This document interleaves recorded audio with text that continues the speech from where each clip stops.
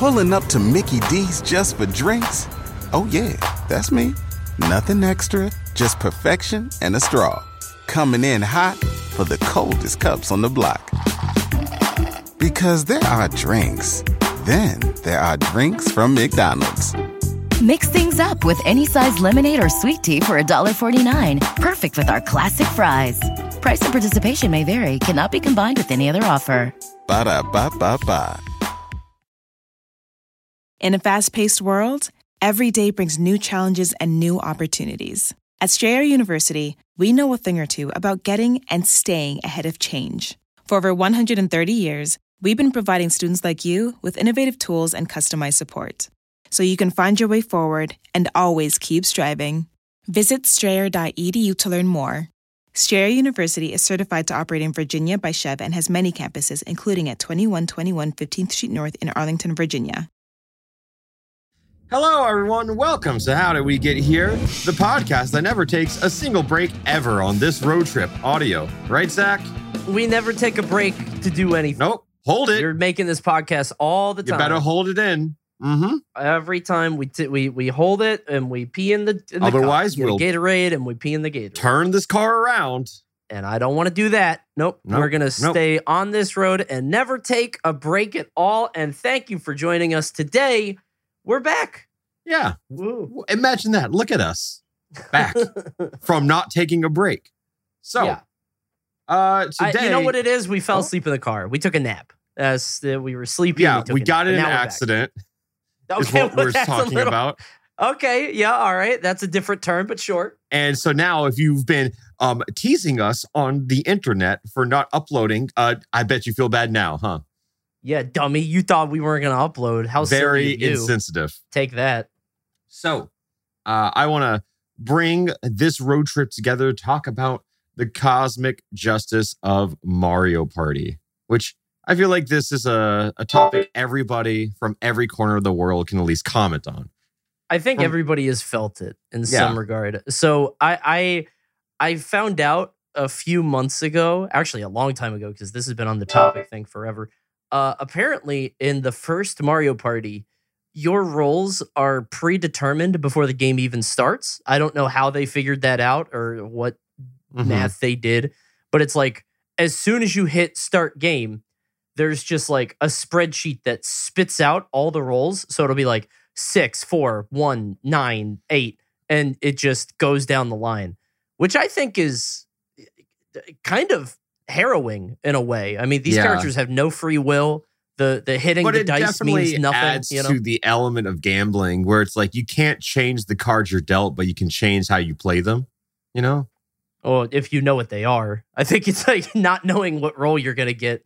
Because I don't know about you. I feel like in the later games, they're kind of fucking with me. Like in the later games, if they really want to get somebody on a green space to change the whole tide of the game, they will. Somehow they know.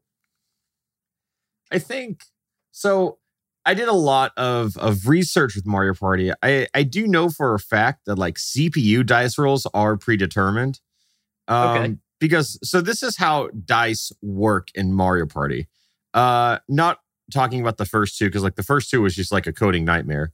Right. But I am in like, let's say 4 on, after they kind of like, okay, this is what Mario Party is. We now know how to bastardize it. So in 4 and onwards, they drop like a seed of numbers where it's like, imagine pi, right? It's just a chain of numbers like pi that's repeating. And you just press A somewhere in there, and then that's the number you get. But here's the thing, since CPU always press A immediately when the turn starts, and the seed is determined like in between the fade to black from the mini game to the board. So no matter how many times you save state before a CPU rolls, they're always going to hit the exact same number. But in those games, you can manipulate it a little bit if you can like save state before that fade to black. That's bizarre. Yeah. Oh my God. Okay. I didn't even realize it was that intricate. Yeah. So that's the science of I mean, of course, like you can see the numbers visually if you slow it down on the dice block when it's rotating. It doesn't mean anything. No, it doesn't mean anything. It's not anything that you, a human, can register and then play around. I think it's kind of, I don't know. There's something about Mario Party that is fascinating to me in a couple different ways. Obviously, there's this whole like, you could have a whole conversation about playing the cards that you're dealt, whatever the illusion of free will. But I think the bigger thing is like, how come nobody else has made a good party game? Why is Nintendo the only people that can do it? Isn't that crazy, dude? Like, nobody came out with a good board game kind of deal. It's crazy. I mean, we can talk about that same conversation for Smash. It's harder now, but like for the longest time. But I think Smash is so much more intricate than Mario Party. Yeah, Smash has so many more moving parts and pieces. Mario Party is like, the games themselves are kind of, I think it's just good theming. Because like, the game itself is like draw a circle, but the circle is a bob-omb, and like the map looks like it's, you're digging out with a jackhammer. Like, I think the theming adds to a lot of it. But I think Pummel Party got close. Have you ever played that game? I saw it, but I didn't actually play it. It's like, it's just kind of like an alternative, right? It's not really great. But it has some interesting mechanics. It's like the items you use are weapons to hurt other players on the overworld, like the map. Okay. And I think that's a cool gimmick. And if they die, they go back to start. So like that's a whole other element of the game. I like it when people throw some spice on an existing format. But I think it's just like the whole game visually just kind of reeks of like, you know what I mean? Yeah, sometimes I get a vibe from a game when I look at it. I'm like, this looks like an Xbox 360 online game. And like, I haven't seen Pummel Party, but like, no, you're right. I was. Right. I know that feeling that I get sometimes when I look Xbox at a 360 game. arcade. Yeah, like the online thing. No, I'm with you. That shit was crazy. Yeah, it was wild. That was like where every indie game dev could just like put whatever they wanted up on the shop. Yeah, so until Xbox changed it. Because I know that happened with Spelunky, because on the Xbox 360 Live Arcade, it's still the vanilla patch of Spelunky, because they were like, yeah, thanks for uploading your game. It's going to cost you $25,000 to update it. And then they go, what? Yeah, it was something like that. I might be making up numbers, but it was like... It was a high amount. It was a high amount, and this indie dev goes, nope, not updating my game. So the vanilla patch is still live on Xbox 360. That's crazy. I had no... Yeah, that's the right option to do. Then you just be like, if you want the real game, get a PC. Yeah. Sorry. Or PlayStation at that point. Yeah. Dude, that's crazy. I knew that the uploading process on Xbox, like I had a few friends that tried to upload some games and it was a nightmare. But like, I didn't realize it was like that. That's wild. Yeah, I'm looking at the game now. This looks... Pummel Party? Yeah, this is very... I don't know. I always plays up to 8 people, which is nice, you know? Like stuff like that's always sick. Nice. And I love it, like you said, I love it when games have like neat new ideas. It sucks that like you can have the coolest, most interesting idea for like an iteration of a known format, but if it doesn't look nice, people just kind of throw it away. I Myself included. Like Slap City, though, like that was I genuinely do think Slap City is one of my favorite platform fighters, just mechanically and how it feels. Yeah, and it's sin to look at.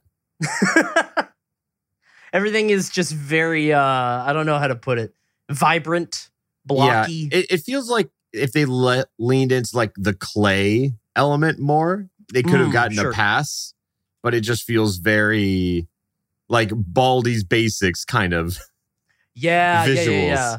Like early 2000s, like crowdsourced it. Like everybody could be animators at that point.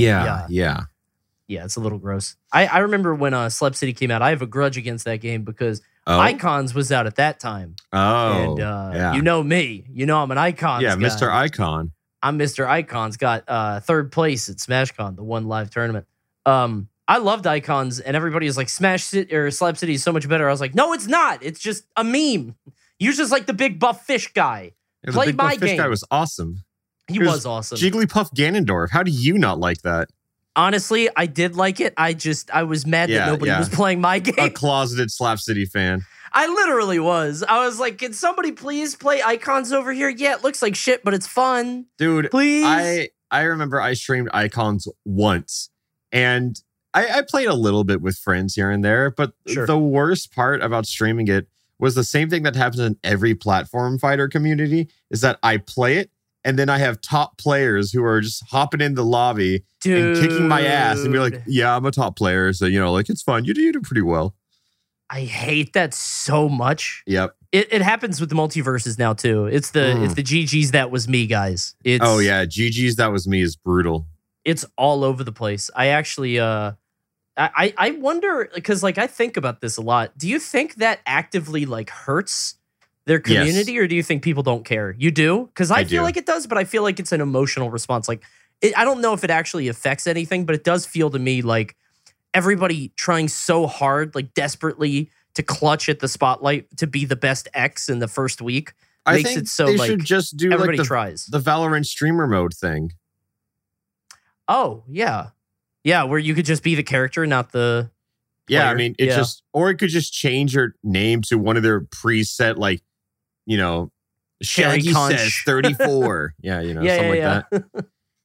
And I think just making it a random username just increases. I mean, I guess like, are we really complaining about us? Like the top creators with the stream presence who are playing multiverses is like the 1% of the community, of course. It does feel like a first world problem. Yeah. Yeah. But it's like, it's not a huge thing, but I definitely think more people would like playing if they were pulling up to Mickey D's just for drinks.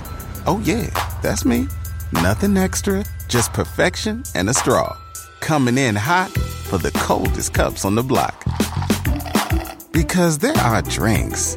Then there are drinks from McDonald's. Mix things up with any size lemonade or sweet tea for $1.49. Perfect with our classic fries. Price and participation may vary. Cannot be combined with any other offer. Ba-da-ba-ba-ba. Anonymous? Yeah, I agree. And I mean, I can speak from my own testimony, and I feel like they've catered to creators a little bit because, like, that's where you get a lot of promotion for your game in the year of our Lord 2022. Right. And I would just like it. I mean, of course, you're just still going to run into people who are watching your stream and then queuing up, see you queue up with them, and they're like, "Oh, so GG's, that was me." Yeah. Like, that's way more rare because, I remember one time I was playing Elite Smash, ran into a puff named Hungry Box. And I did beat him, and then I go to his stream, and I was like, oh, shit, that was Hungry Box. And I definitely hit him with the GG's, that was me. Oh, of course you have to at that point. Yeah, I mean, I did it. If it's another content creator, I'm okay with it. If it's just like a random person, I hate it. I don't know why. I think we are a different class of human being, I think, than all of you people down there listening. We're up here on Olympus, and I want these guys to say hi to me, not you. So I feel like I was watching TK once. TK had front page for Rocket League, and I don't remember what the context was, but he was playing Rocket League because he was learning the game, and he was on front page on Twitch, so he had a ton of viewers. Uh-oh. And yeah, it was bad because every single chat message was just like somebody like, hey, lobbies, can I show you something? I'm going to show you how to do this, lobbies. And he's like, no, thanks. People are getting into his game and like, typing after every goal. I had a similar experience when I was streaming. I did a sponsored thing for Roller Champions. Have you seen that game? I saw you played, actually. Oh, speaking of champion, though, I just want to talk about Trombone Champion. Dude, it's fire. Yeah. It's so good. I was trying to show it to a friend, looked it up on YouTube, and I accidentally found a video of someone being good at the game, and that is like, it just wasn't funny. No. Yeah, if somebody's good at the game, it just looks like a recital. Like, there's no joke there. No, it's just Guitar Hero.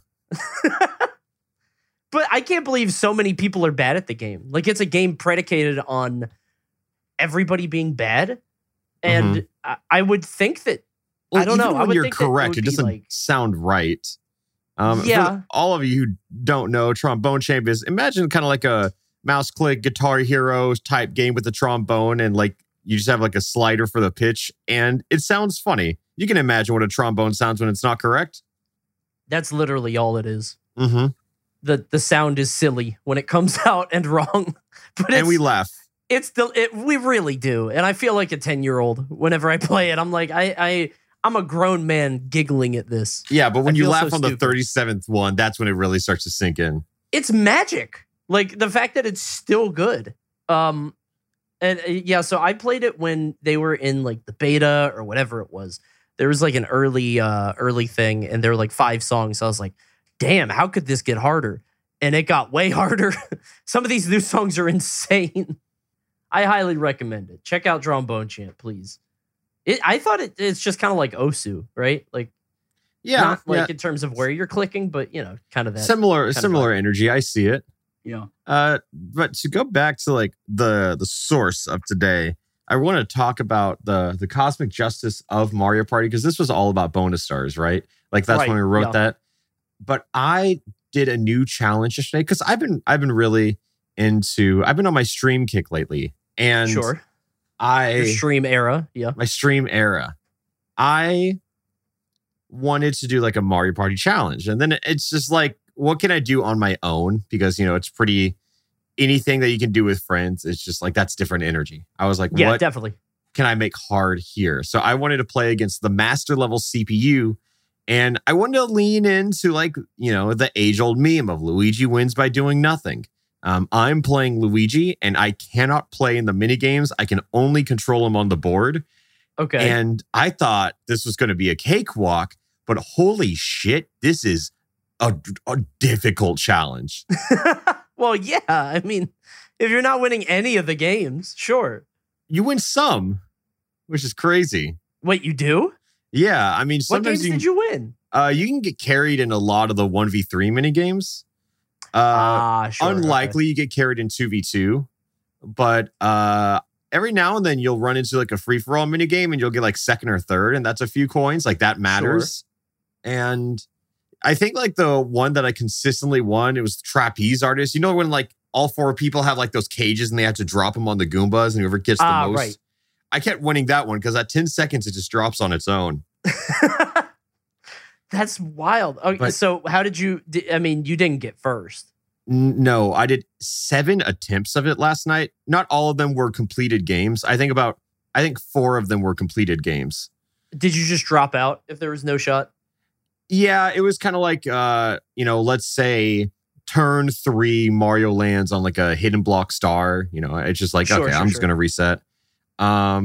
I tried other boards, and if I just felt like the board wasn't working at like turn 5 or 6, I was like, yeah, I'll reset. Got you.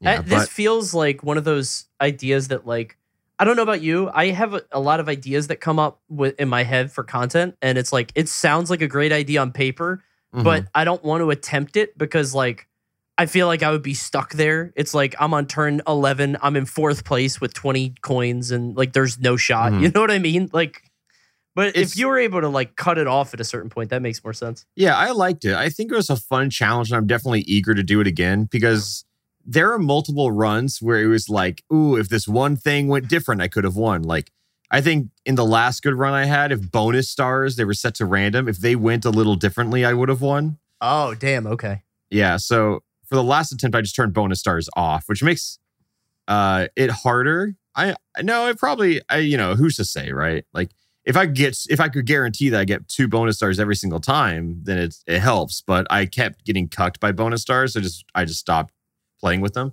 Yeah, because like that's the only things you can really control there, like happening stars, kind of. Wait, you said you're able to move on the board? Can you use items? Yeah, I can do everything on the board. I'm a fully functional player on the board. Okay, yeah. Then actually, that does sound doable. Now that you say it like that, doable. It definitely is. Now it's funny when you win mini games, Sometimes I'll have like the 2v2 or 1v3 coin mini games, and then I always go home with something. So that's really nice. But I think like the most evil part of it is that it's a game that constantly gives you hope. And then it's weird because you don't want to start in the lead because then everyone's going to pick on you, and it's much harder for you to recover than everybody else. And but then you don't want to get too in last place where you're just out of it. Because I tried both approaches. I try to lay low until like the last 5 turns and strike, and it's just hard. Because like, of course, there's the, just land on chance time on turn 20, which I understand that's always a play, but I feel like that kind of takes away from the impressiveness of the challenge. You know what I mean? Sure. Yeah, I think if you are very good at chance time and you know that that'll work, that's just solved at that point. Yeah, it's definitely easy. If you can guarantee that you can flip stars and coins, then it's just kind of a luck if you hit yourself or not, which is pretty good odds, all things considered. But I like the challenge because it's essentially playing the board of Mario Party with limited econ. Yeah, so, it's a fasting challenge. It's like you have to find a way to make your money count rather than like buy the golden pipe every time. Yeah, that's what it feels like, which I do think it's an interesting challenge. And I really do like it, and I'm very eager to do more. But attempt number 8, that might be me. Yep. I still want to do 1v1 Mario Party. We talked about it on the thing before, but like the idea where 2 players both get 2 Joy-Cons. So it's like 2v2, but they're each... I think that's such a neat idea. Mario Party feels so unexplored. Yeah, we could do that. We could do that. Absolutely. That'd be fun as hell. Hey, I'm just saying, if you want... Okay, wait, hear me out. You and I could do this insane play. We could do a 2v2 Mario Party, but I control one character, you control one character, and then our chats control another. Just do like Twitch plays. I forgot about that. Yeah, we could do that. Oh, shout outs to Doug. Thank you. Shout outs to Doug. I forgot about that. Yeah, he gave us the scripts for that. That's a good idea.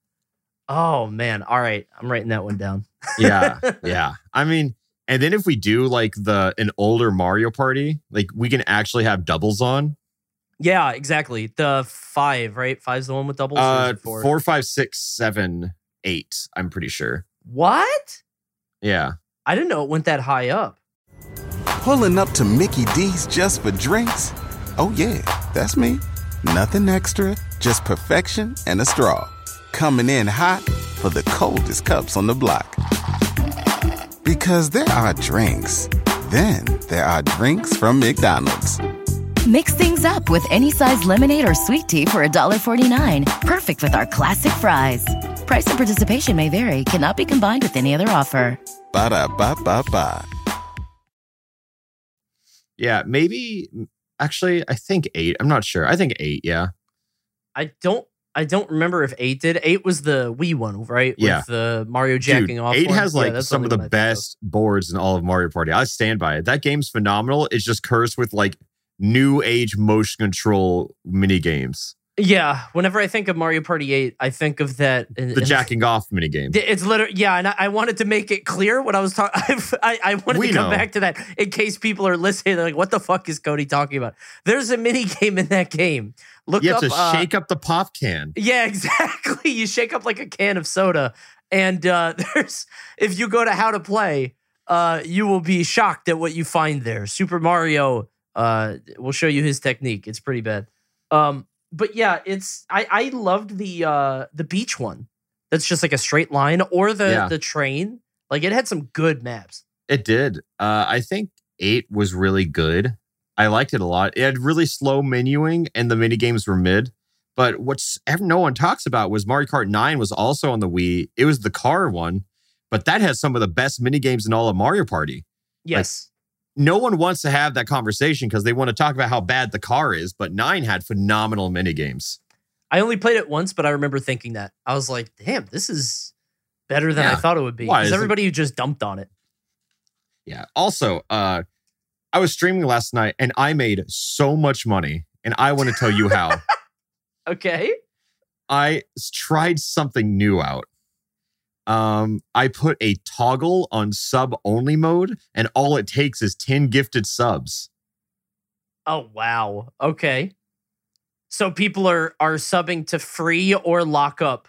Correct. The chat. And it costs $50. Well, now 40 actually for September. Yeah, September, Ah, okay. That's fun. Okay. How much did you... Well, I guess you can't tell me. I can tell I don't know you. if you of course want. I can. Yeah. How much did you make? Let me check real quick. I made $1,200. Oh my God. No, wait. From gifted subs exclusively, $979. Dude, people are that eager to shut the chat up? It was really funny, to be fair. What's so funny was I didn't even come up with that bit. It was one of my mods who did it. And then... Oh my God. Yeah. So if you're looking for a new bit that's really funny, that's what you got to do. Honestly, I kind of want to do it on one gifted sub, but like for emote only. Oh, that's good. And it just becomes like that forever. Yeah. You should have a rotation. Every gifted sub goes from free chat, sub chat, emote chat. Sure. Yeah. And just cycle through every single possible iteration.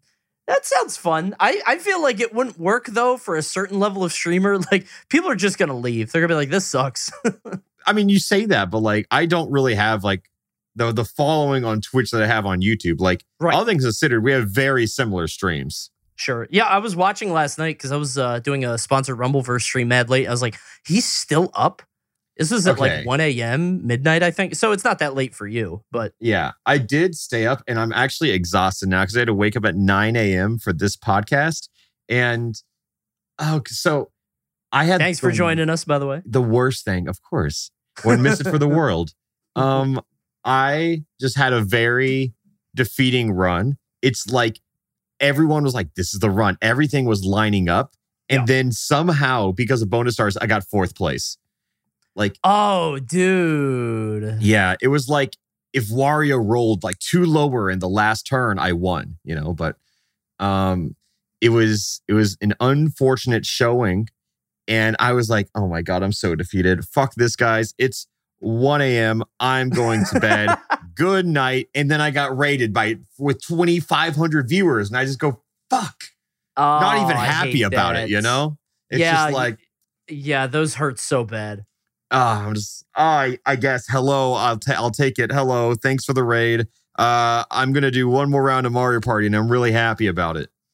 Dude, yeah, okay. Getting those late raids feels so bittersweet. Like you want so badly to do at least like half an hour or an hour more. A song and dance. Yeah, you got to do something, right? But you're not ready for it. No, it was literally as I was about to press enter for the raid. Like it was already typed out to let you know how close I was to signing off. So I wanted to ask you, as a Mario Party aficionado yourself, as somebody who's, I would say, good at the game, right? Talented at Mario Party, which I think a lot of people feel isn't a thing. I think when people think of Mario Party, they're like, oh, anybody can win, blah, blah, blah. What, in your opinion, makes somebody good at Mario Party? I think, one, knowing how to play the mini games, like that's probably like the most clear example of skill. That was my main question. Is it mini games number one? I think that's what mini games number one, because you can't be good at everything else without the economy. Because like, let's say you just win every single mini game. You control the economy. Like, it's really hard for everybody else to get a leg up if you're controlling the economy that hard. Yeah, because you can have good macro and like use the items well, but if you don't have the money to like buy a star from Boo, like that's game changing. Yeah. Yeah, and I mean, I think it's like knowing how to run stats. Honestly, I think that's really important because you can always weigh the odds of every situation. Like, let's say you can look at the map in front of you, and let's say you have a mushroom, a curse die, and then your natural dies. Yeah. You can always run quick calculations and be like, all right, natural die, there's like 2 red spaces, 1 Bowser, 30% chance something bad happens. There's 1 Bowser space in front of me. That's a 33% chance with the curse die. And then if I use the mushroom, that moves everything up, and then it's like a 10% chance of a red space. Okay, I'll take that. It's just like constant little things like that. Like that's how I play the game. I'm always running like just quick and easy calculations. But then I think there's tons of plays you can do in Mario Party that don't work on the turn you use them, but it's like the ripple effect. Like it's the long game. Sure. Yeah. Like they stack up over time. Mm-hmm. I think it's the preparedness for anything is what really makes it good, because it is random, at the end of the day. Like, there's so many random elements that can happen. So I think it's just, after playing so much, you can see the matrix. Every possible timeline. Like, when you get screwed over in Mario Party, it's not like the Smash Bros. That killed. It's always the FGC head nod in this game. It's like, I was aware that could happen. And I think just trying to have insurance. Except for random stars. Those are the only things that still get me. I think it's possible to play around them, because if I lose a game and I look at the random bonus stars and I'm like, oh, I could have won if it went different, and it's like a pretty low stakes game with friends or something, I'm not going to be upset. Yeah, no, I'm not going to be upset, but I'm going to be like you can't plan for that. You know what I mean? It's just like that drink just pops out. Unless I think in one of the games, it was like, I don't want to say predetermined, but it was like there was only 3 different locations that stars could be. Like they were in these 3 you're spots. Talking about star locations? Yeah, just the bonus stars. They're not bonus stars. The like they come out of the block, the hidden blocks. Oh, hidden blocks, yeah. Yeah, because like hidden blocks, I think were something that you could predict in one of the games. It was like, if it's on this spot, then it will be on these other 2 spots. It was like early Mario Party, it was handled pretty poorly how hidden blocks worked. Now and then, it's been a while since I brushed up on that, but yeah, hidden blocks, it's always going to be rough.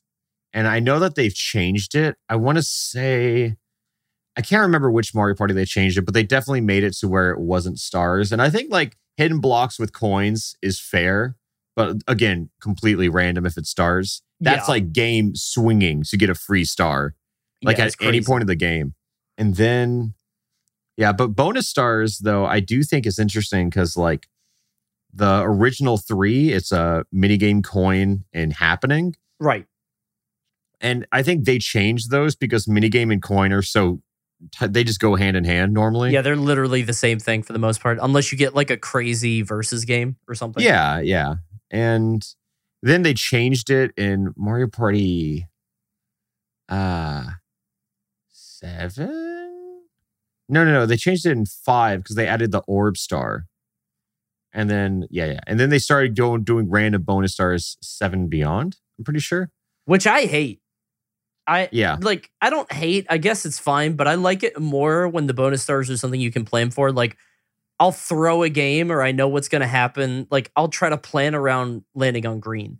Yeah, and I still do that now, but like not knowing if you're going to get happening kind of sucks, because it's like sometimes the green kind of fucks you up, and it's like, oh, I wouldn't have done that, but it's a calculated risk. So I've played games with people who have taken like 6 minutes to take their turn. That's exhausting. I don't know if you've ever played like that. Oh my God. Yeah.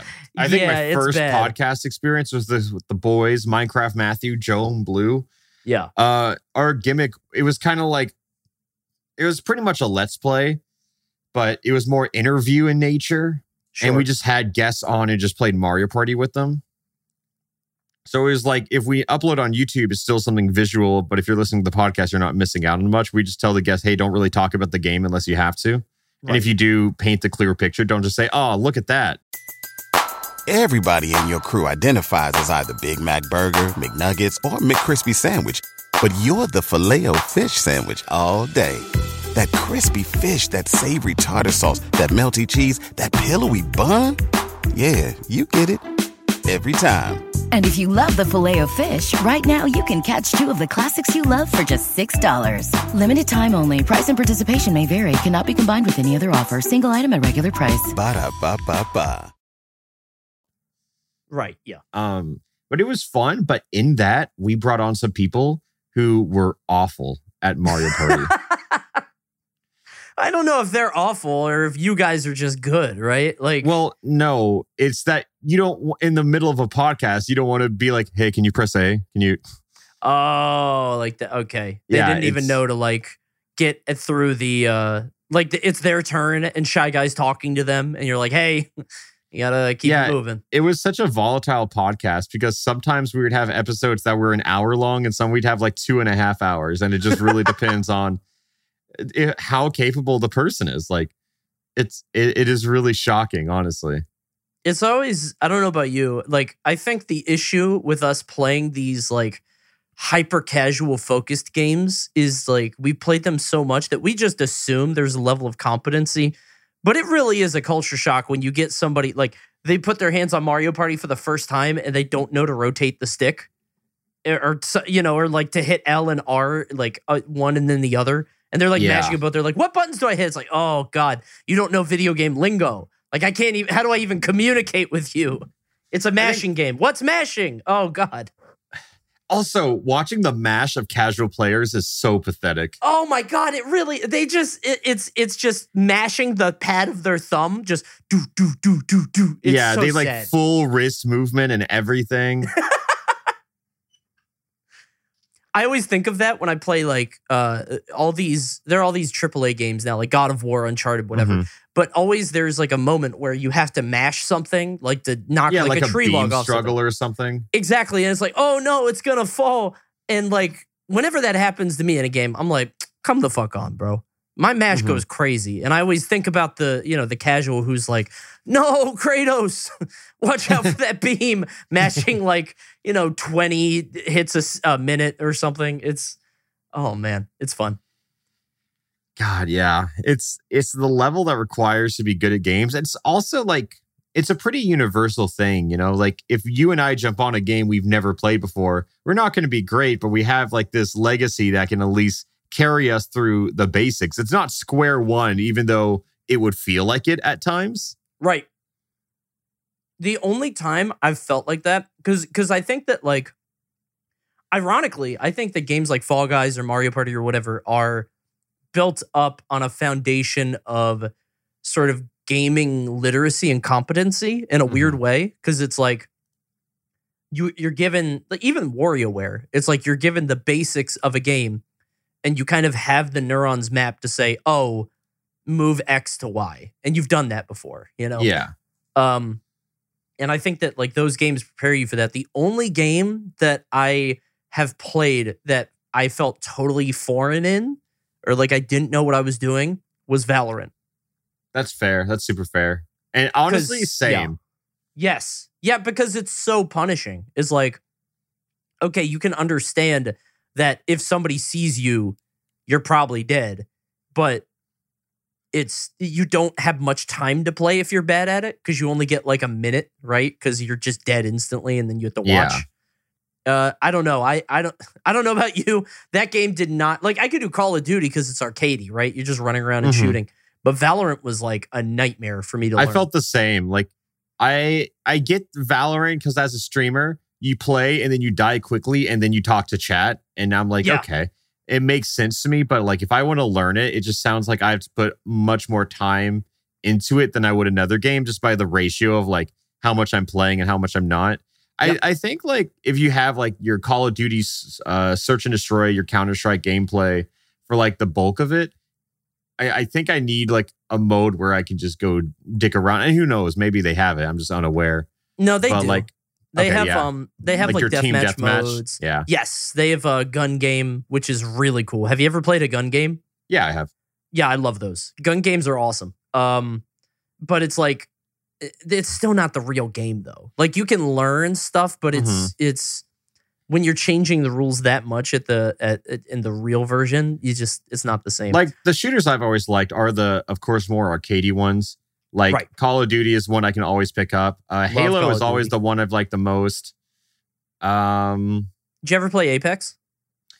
No, I actually don't think I ever touched that game. I think I watched it, but I've never touched it. No. It's fun. Like, the guns feel really nice, but it does, I don't know, it's in this weird middle ground because it does feel arcadey, but there's such a high skill floor, I think, maybe because of the way guns work, or maybe it's like because of the every character has, cooldowns and abilities.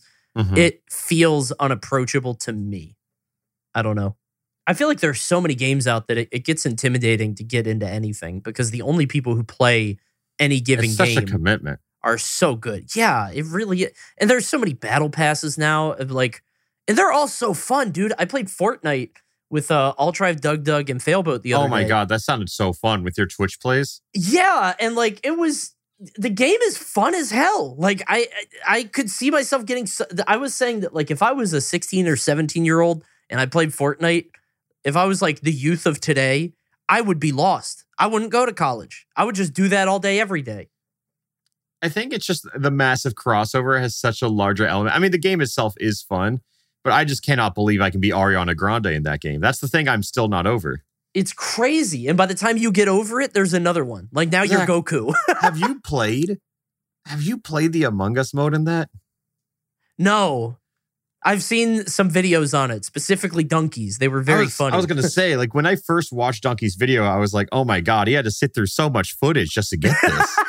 And then I tried it, and it's like it was games. just every game. It is. Okay. But I encountered the greatest insult I've ever witnessed on like an Xbox Live kind of environment. Okay.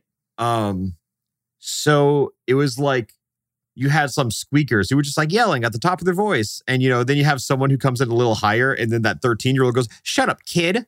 And they're like 11, like just the hierarchy is very present.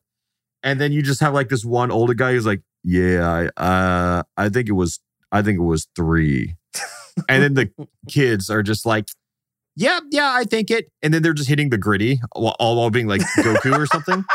And they're screaming. And then you start arguing with them, and they'll just raise their voice. And I steal the thing from Donkey where I just ask them, "I can't hear you. Can you speak up?" And then it's hilarious. It works every single time.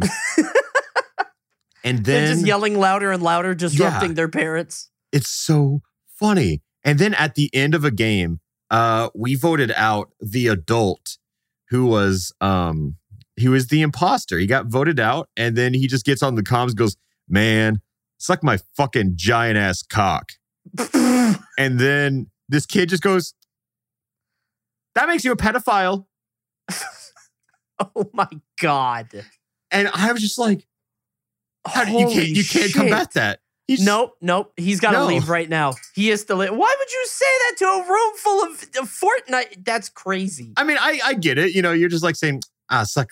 It's not, you're not asking them to. You're just like to the room saying, "Hey, this sucks." That's crazy. I think he's just said that in every room he's been in and not thought about it. That's his lose quote. Like whenever he loses any game, that's what yeah. "Hey, suck my cock. Go home and be a family man." Yeah. He's all bloody on the other screen. He's the one that talks instead of the guy that wins. Dude, I the kid called him a pedophile. It's how do you? So it's like that every game. Every single game, 100% chance. Oh my God. Okay, I kind of want to give it a shot then, because that just sounds.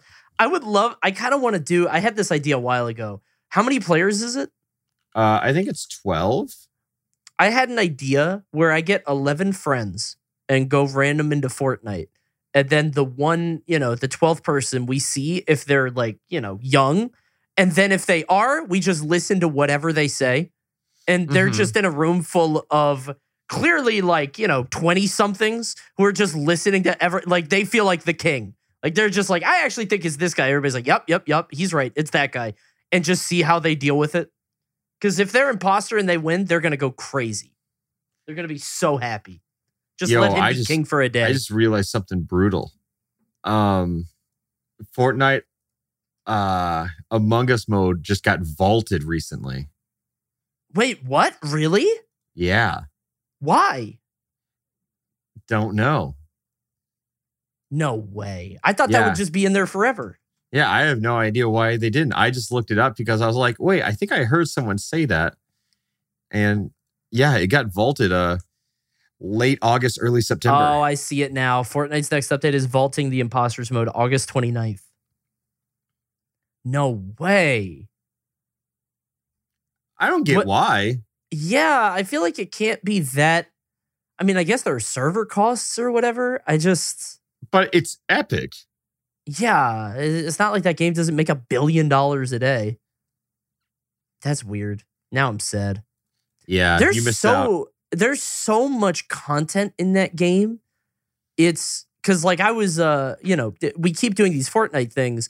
And like I haven't played the game enough at all to like know anything or know it. So I was like, okay, I want a fun skin. I want something stupid. And I couldn't find anything. And then I found out that, it's only the daily shop. And I was like, well, how many skins are there? Maybe there's a chance that the one I want will come up. There's like 1,500 skins in that game. Yeah, it's impossible, dude. I have been waiting. There are like 2 skins I want in that game. One, Ariana Grande. Of course. 2, Sasuke. Ah, okay. Yeah. Yeah, it definitely happened since I've been on the hunt for it. And I just missed it. Straight up just missed it. Feels awful. Sucks. Because then you're really like, oh, when am I going to get another chance at that? Yeah, you're never going to get that opportunity again. It's going to take so long. That sucks. Yeah, I'm just waiting for John Cena. That's really all. Oh, that's a good one. I want that really bad. Like with the belt on his back too. Like that's all. The other day was the alien, like Xenomorph, which I was like, that's kind of funny, right? Because he's using a gun. I'd say it's kind of funny. Yeah, but it's not like funny. I really do think it was like, I still can't believe whenever they did that one thing. Remember when they added the Martin Luther King Jr. exhibit? Dude, yeah, the Time Magazine one. Yeah, that one, that was like a cultural reset, it felt like.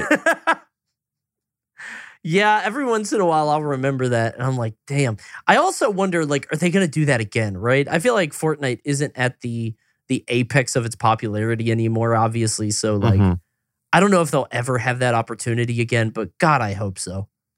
It sure was something. It was a strange time. I feel like it was the era of Fortnite and Marshmallow. And those two things ruled the world. When you looked at it, you kept seeing screenshots of Rick Sanchez, the alien from Predator, Ariana Grande, and then like, Sasuke go to pay respects to the Martin Luther King Jr. Memorial. Everybody in your crew identifies as either Big Mac Burger, McNuggets, or McCrispy Sandwich. But you're the Filet-O-Fish Sandwich all day. That crispy fish, that savory tartar sauce, that melty cheese, that pillowy bun. Yeah, you get it. Every time. And if you love the Filet-O-Fish, right now you can catch 2 of the classics you love for just $6. Limited time only. Price and participation may vary. Cannot be combined with any other offer. Single item at regular price. Ba-da-ba-ba-ba. They had to turn off the L emote. They did, which is so funny.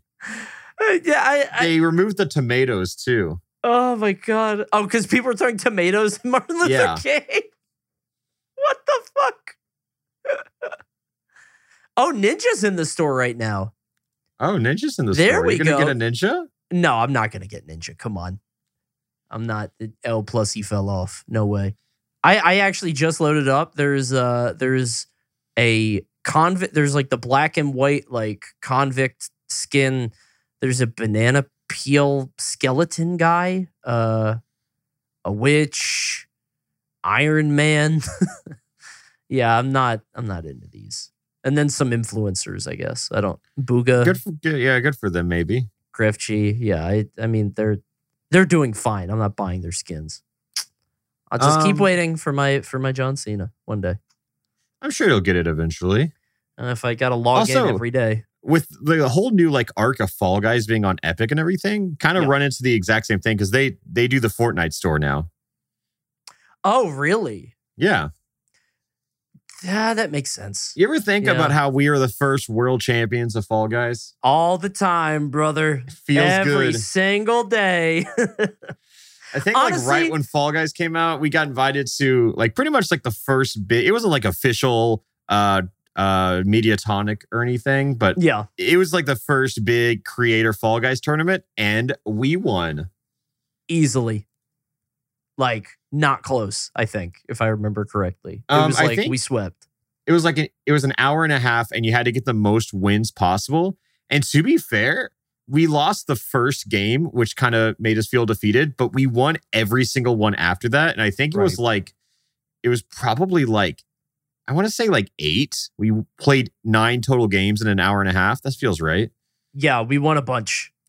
Yeah, because the teamwork is crazy in that game. It's fun. Dude, yeah, we were like there wasn't any other squads we were playing with. There was only one queue at the time. Yeah. And we just kept doing mad comms like crazy. Like I've never calmed that hard in a video game before. It was the hardest I've calmed for sure. Yeah. The honestly, the Hextech game goes crazy. Or the Hexagon game. Oh, dude, yeah. Hexagon Having goes communication crazy. in that is insane. You would pick one guy who's supposed to be the winner and you just funnel all resources. You're just like, all right, I'm going to take out this guy. Grab him. That game, genuinely, like when played with a team competitively, is one of the most interesting experiences I've played. Because it's so different, man. Like having a team Mario Party kind of experience in that way is so unique. Yeah, just Mario Party is such an insane doubles game. It is rough because you can't really do it in Superstars because they don't have like inherent teams, which is sad. Right. I don't know why, because they easily could. They do in every other traditional Mario Party game. Do you think Superstars is going to become like the Mario Party 8 kind of deal, where that just becomes like, well, I don't know, because they haven't really updated it. Never mind. I was going to say, is it going to like just get the updates and be the long-standing one, but they could keep putting it out. Mario Kart 8. Okay, I thought you were saying Mario Party 8. I was like... No, I meant Mario Kart, yeah. How is like Mario Kart 8 become like... Now everything's doing that. I mean, honestly, if they just said, hey, instead of making a new game, we're going to give you 5 new boards for like even, honestly, $40. If they said that, I would have been like, okay. Yeah. I'd be fine with that. Rather than buy a whole new game. Like you save $20 technically, you know? I think the game is fine. Like the online works pretty well. Fine. Yeah, it's good. So I think there are like a very few mini games that struggle in online play, but all things considered, like you're never going to have issues with connectivity on like board play because it really doesn't matter how instant that is. It's really, I think it's like the home run derby is probably like the hardest mini game on lag. Yeah, anything that involves timing, maybe like is there anything that's like a quick draw kind of thing? No, not in this game. Okay. Yeah, I was going to say, is there like, I didn't think so, but.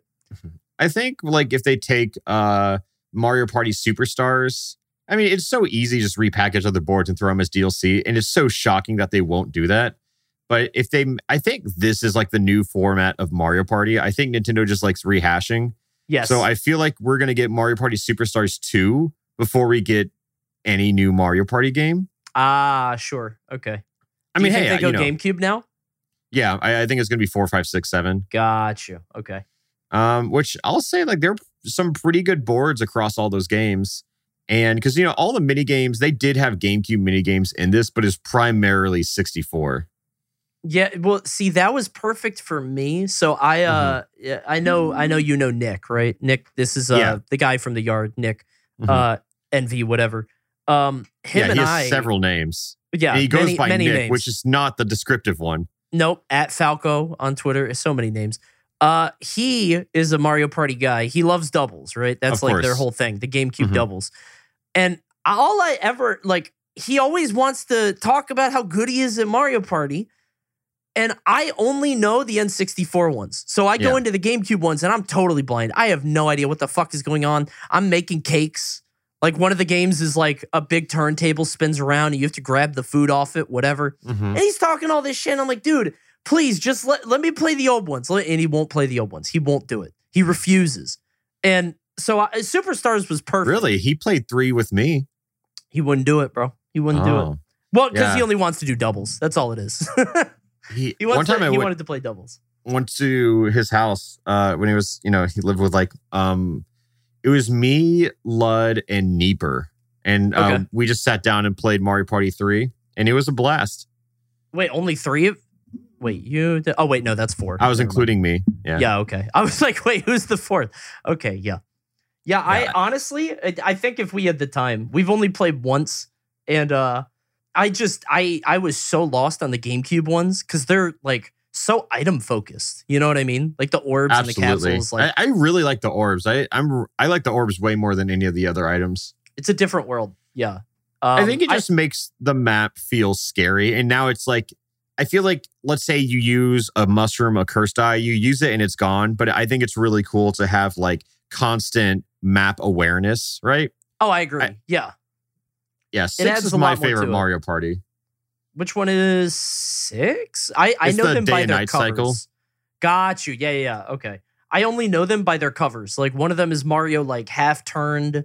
One of them is Mario like straight at the camera with his hand up. All of them he's grabbing the block. Like, okay. Yeah, see, by the time the GameCube ones came out, I think we all played Melee. Like me and my friends didn't play any Mario Party. We were just like full in on Melee. So I was like a 64 guy and that was it. So I would like it too, just to see these new games and worlds I'd never played before. Yeah, I don't even know if they would do that because they could make Superstars 2 and still pull boards from 64. You know, Yes, yeah. There's still like, I think maybe like 17, 18 boards from the first 3 games, maybe more. Something like that. Yeah, because I think 1 had 7, 2 had 6 or 7. I don't know. Because they kind of turned into a traditional 5 + 1 bonus map, like a Bowser map. That was kind of like what turned into the Mario Party formula. I remember in 8, it was that hotel one, the Koopa one, which is like dude, that's one of the best maps ever. It's so like interesting because it's so different from all the other ones, you know? Mm-hmm. They also had that same map in 6 and it was like a windmill farm. Oh, that's weird. Okay. Yeah, it was the exact same gimmick. Like 1-star windmills, 3-star windmills, whatever. Okay. Yeah. Oh, by the way, this is breaking news. It has nothing to do with anything else, but this just got announced. Panda Express just got announced as a partner of the Panda Cup. I saw that. That's a long time coming. Yeah, we were talking to them for a long time. Finally, we got it working. Honestly, it just came as a meme. People were like, "Yo, we should get Panda on it." Why? Because it's funny. And there you go. Thank you, Panda Express Chinese Kitchen. Wow, that's fun. Whoa. Okay, I just found. I just looked at my other monitor and I saw a tweet and I need to show you something. Okay. Look at this and then read it to the class. Sure, I do conspiracy. Okay, it says, if you are going to do conspiracy theories, go big or go home. And it is an image of, It makes you think, huh? Yeah, so it's an image of, it's 6 images, 2 columns of 3. And on the left is... Everybody in your crew identifies as either Big Mac Burger, McNuggets, or McCrispy Sandwich. But you're the Filet-O-Fish Sandwich all day. That crispy fish, that savory tartar sauce, that melty cheese, that pillowy bun. Yeah, you get it. Every time. And if you love the Filet-O-Fish, right now you can catch 2 of the classics you love for just $6. Limited time only. Price and participation may vary. Cannot be combined with any other offer. Single item at regular price. Ba-da-ba-ba-ba. Scenes from Lord of the Rings, including the Hobbit hut under a bunch of grass and verdant scenery. And then the 4, I didn't see this movie, but the 4 merry men. Yeah. The Hobbits, right? It's like Frodo, Samwise, I don't know. Yeah, Elijah Wood and friends. Babish, and those 4. And then Sauron, the big eye in the sky. So have that image of the your Eye head, of right? Mordor. Yes, that's the one. So have that idea in your head, because on the right side are images from the Teletubbies. Their home under a hill in a verdant green scene. The 4 Teletubbies themselves, just like the 4 hobbits, and the baby son looking down from above, much like the Eye of Mordor. Oh, good Lord. What? Is there more? No, that's just, this is telling. Honestly, Tolkien ripped them off. Tolkien should have known better than my God. From the Teletubbies. Everyone's just dropping their insane theories at this point, and I found one even crazier in the replies. It's another picture, 6 images, 2 columns of 3. On the left, you have Professor from Powerpuff Girls. Yep. And then on the right, you have Samurai Jack, who looks a shocking lot like Professor. And is his name just Professor? Is it Professor X? Professor Utonium. Professor Utonium. Oh, Chemical X is what made the Powerpuff Girls. Okay. Yeah. And then the 2 images below them are very similar cityscapes of their world. And then there's a billboard that's the exact same in both worlds. And I really like this headcanon. I've seen this before, and I personally choose to believe it. I do and too. I don't want it. It's not even like a multiverse thing because I hate that of just like, oh, Utonium is the same as Samurai Jack. No, that's the same guy. This is the same universe. It's just post-destruction. I never watched Samurai Jack, so I'm just going to assume that could have happened. Yeah, I think you're correct, though. There, perfect. I love this stuff. Like, just the dumbass, weird headcanon. Like, Ed, Edd n Eddy takes place in hell. They're all dead. They're from different time zones. You know what I mean? I also like just the whole like Disney Pixar thing where they link every movie with like similar things or whatnot. Sure. Yeah, I've been watching a lot of Toy Story lately because my daughter is really into Toy Story. Have you seen Toy Story 1 lately? Yes, actually. Really? Not like watched all of it, but okay. I've seen it and thought heavily about it. Okay, I was curious because like I haven't seen it in years, but I only watched it recently because my daughter was big on Toy Story 2, but whenever we put on 1, 3, or 4, she hated it. She only wanted 2. But she went back to 1. That's the best one, though. What, 2? Yeah. I thought so until I saw 1 again. And now I think 1 is my favorite. Dude, 1 is mean as hell. Bro. Like, it's crazy. Looks awful. It does look ugly. I can't get past that. I'm sorry. I cannot get past that. The animation sometimes go crazy. Like it just, you could see through, you were talking about seeing through the Matrix. I can see like the visual designers, the CGI people making the decisions as I watch it. I'm like, oh, look at the way they're rigging that arm. Ew. It's gross. The dog in that movie, Scud, oh my God. He looks hideous. His teeth, it's bad. But that movie is amazing and it's mean. Like, it's just, the characters are awful to each other. Woody is a dick. It's crazy. And then by the time Toy Story 2 came out, I think Pixar was like a lot softer. They got a lot more sentimental. You know what I mean? Like, it's a different kind of movie. So,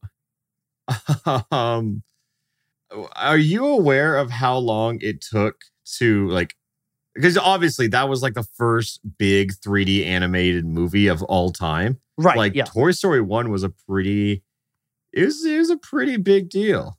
I was alive and I went to the theater.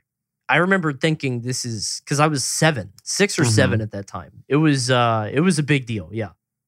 Do you know how long it took for like computers at that time to render out the movie when they were done? Oh God. This is one of my favorite fun facts. Would you like to take a guess? I think I've heard it before, but I don't remember. I'm going to guess 3 months. 154 days.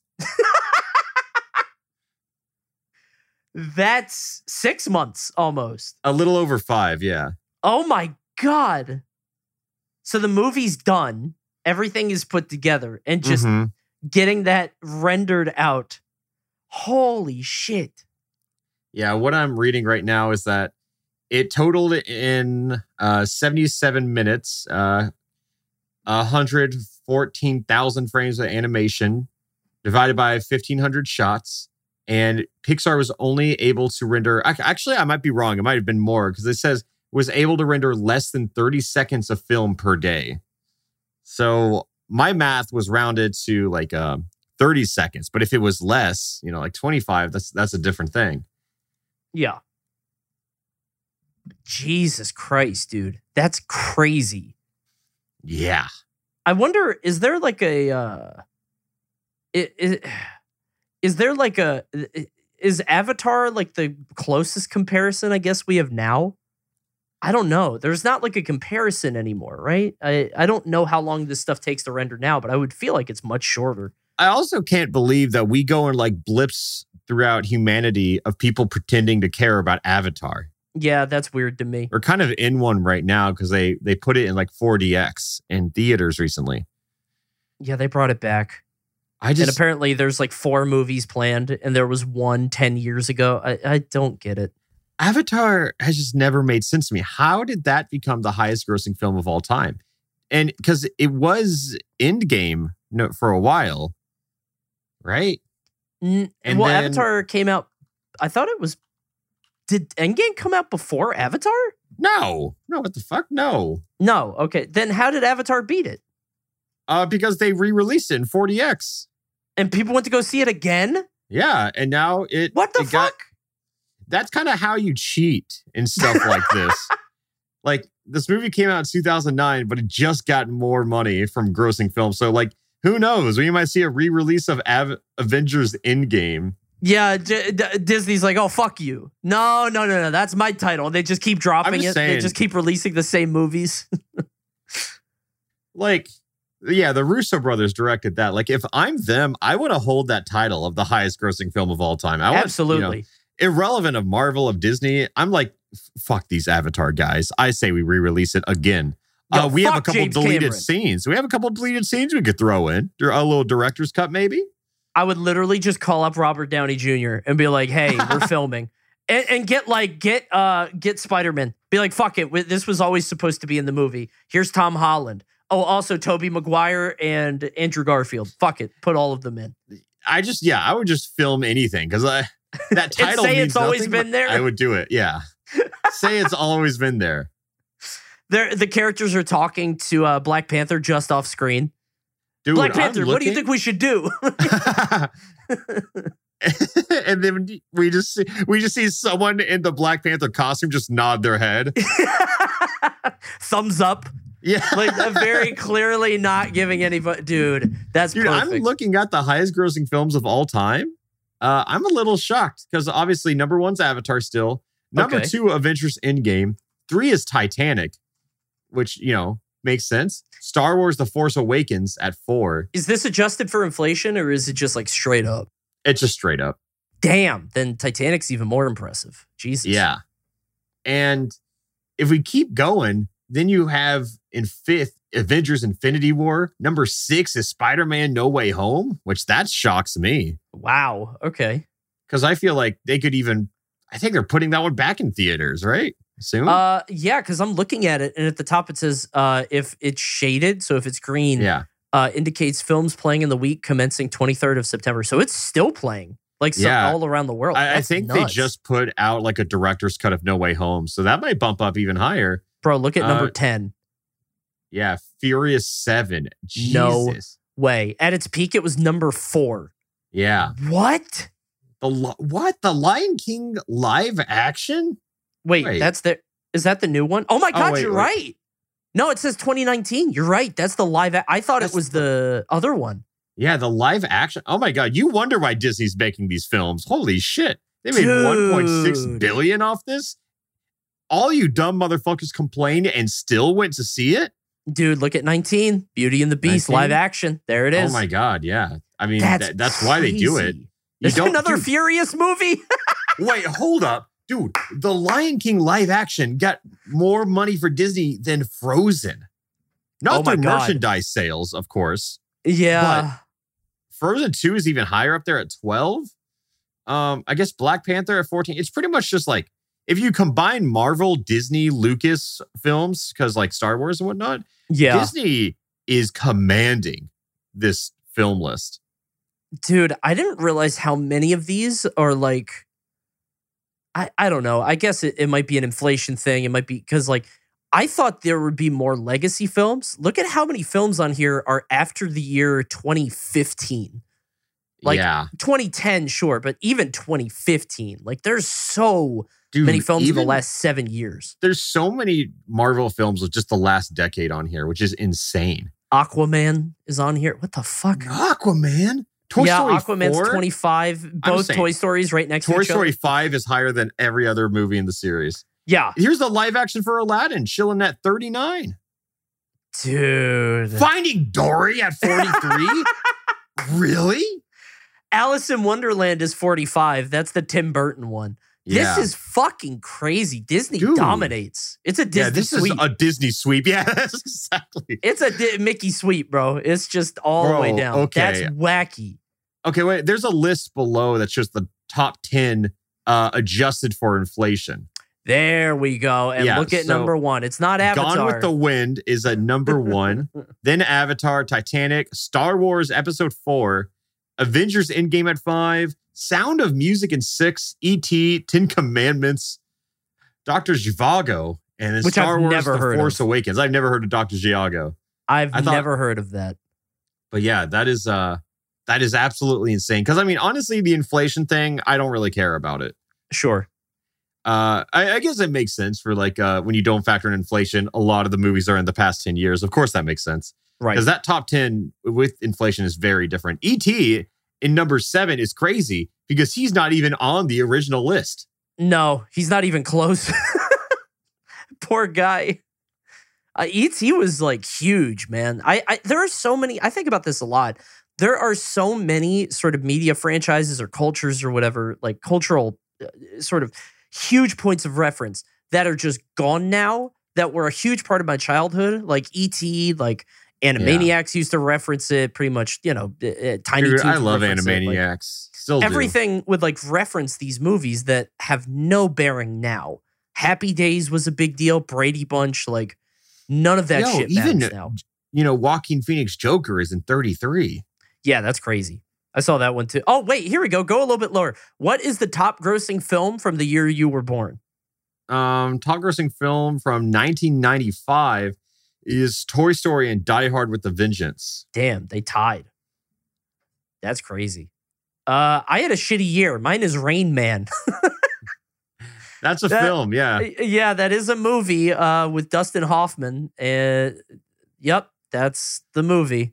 Hey, if you were born in 1990, you might have it worse. You got Ghost with Patrick Swayze. So no, that's sorry. A pretty rough one. I'm looking at all... I mean, you could be 2000, have Mission Impossible 2. Not even the first one? Well, that might be the weakest one, I think. Yeah, and then... but look at the top grossing film in the past decade. This is Top Gun, Maverick, going from 22 backwards. Spider-Man No Way Home, Demon Slayer, Mugen Train, that's insane.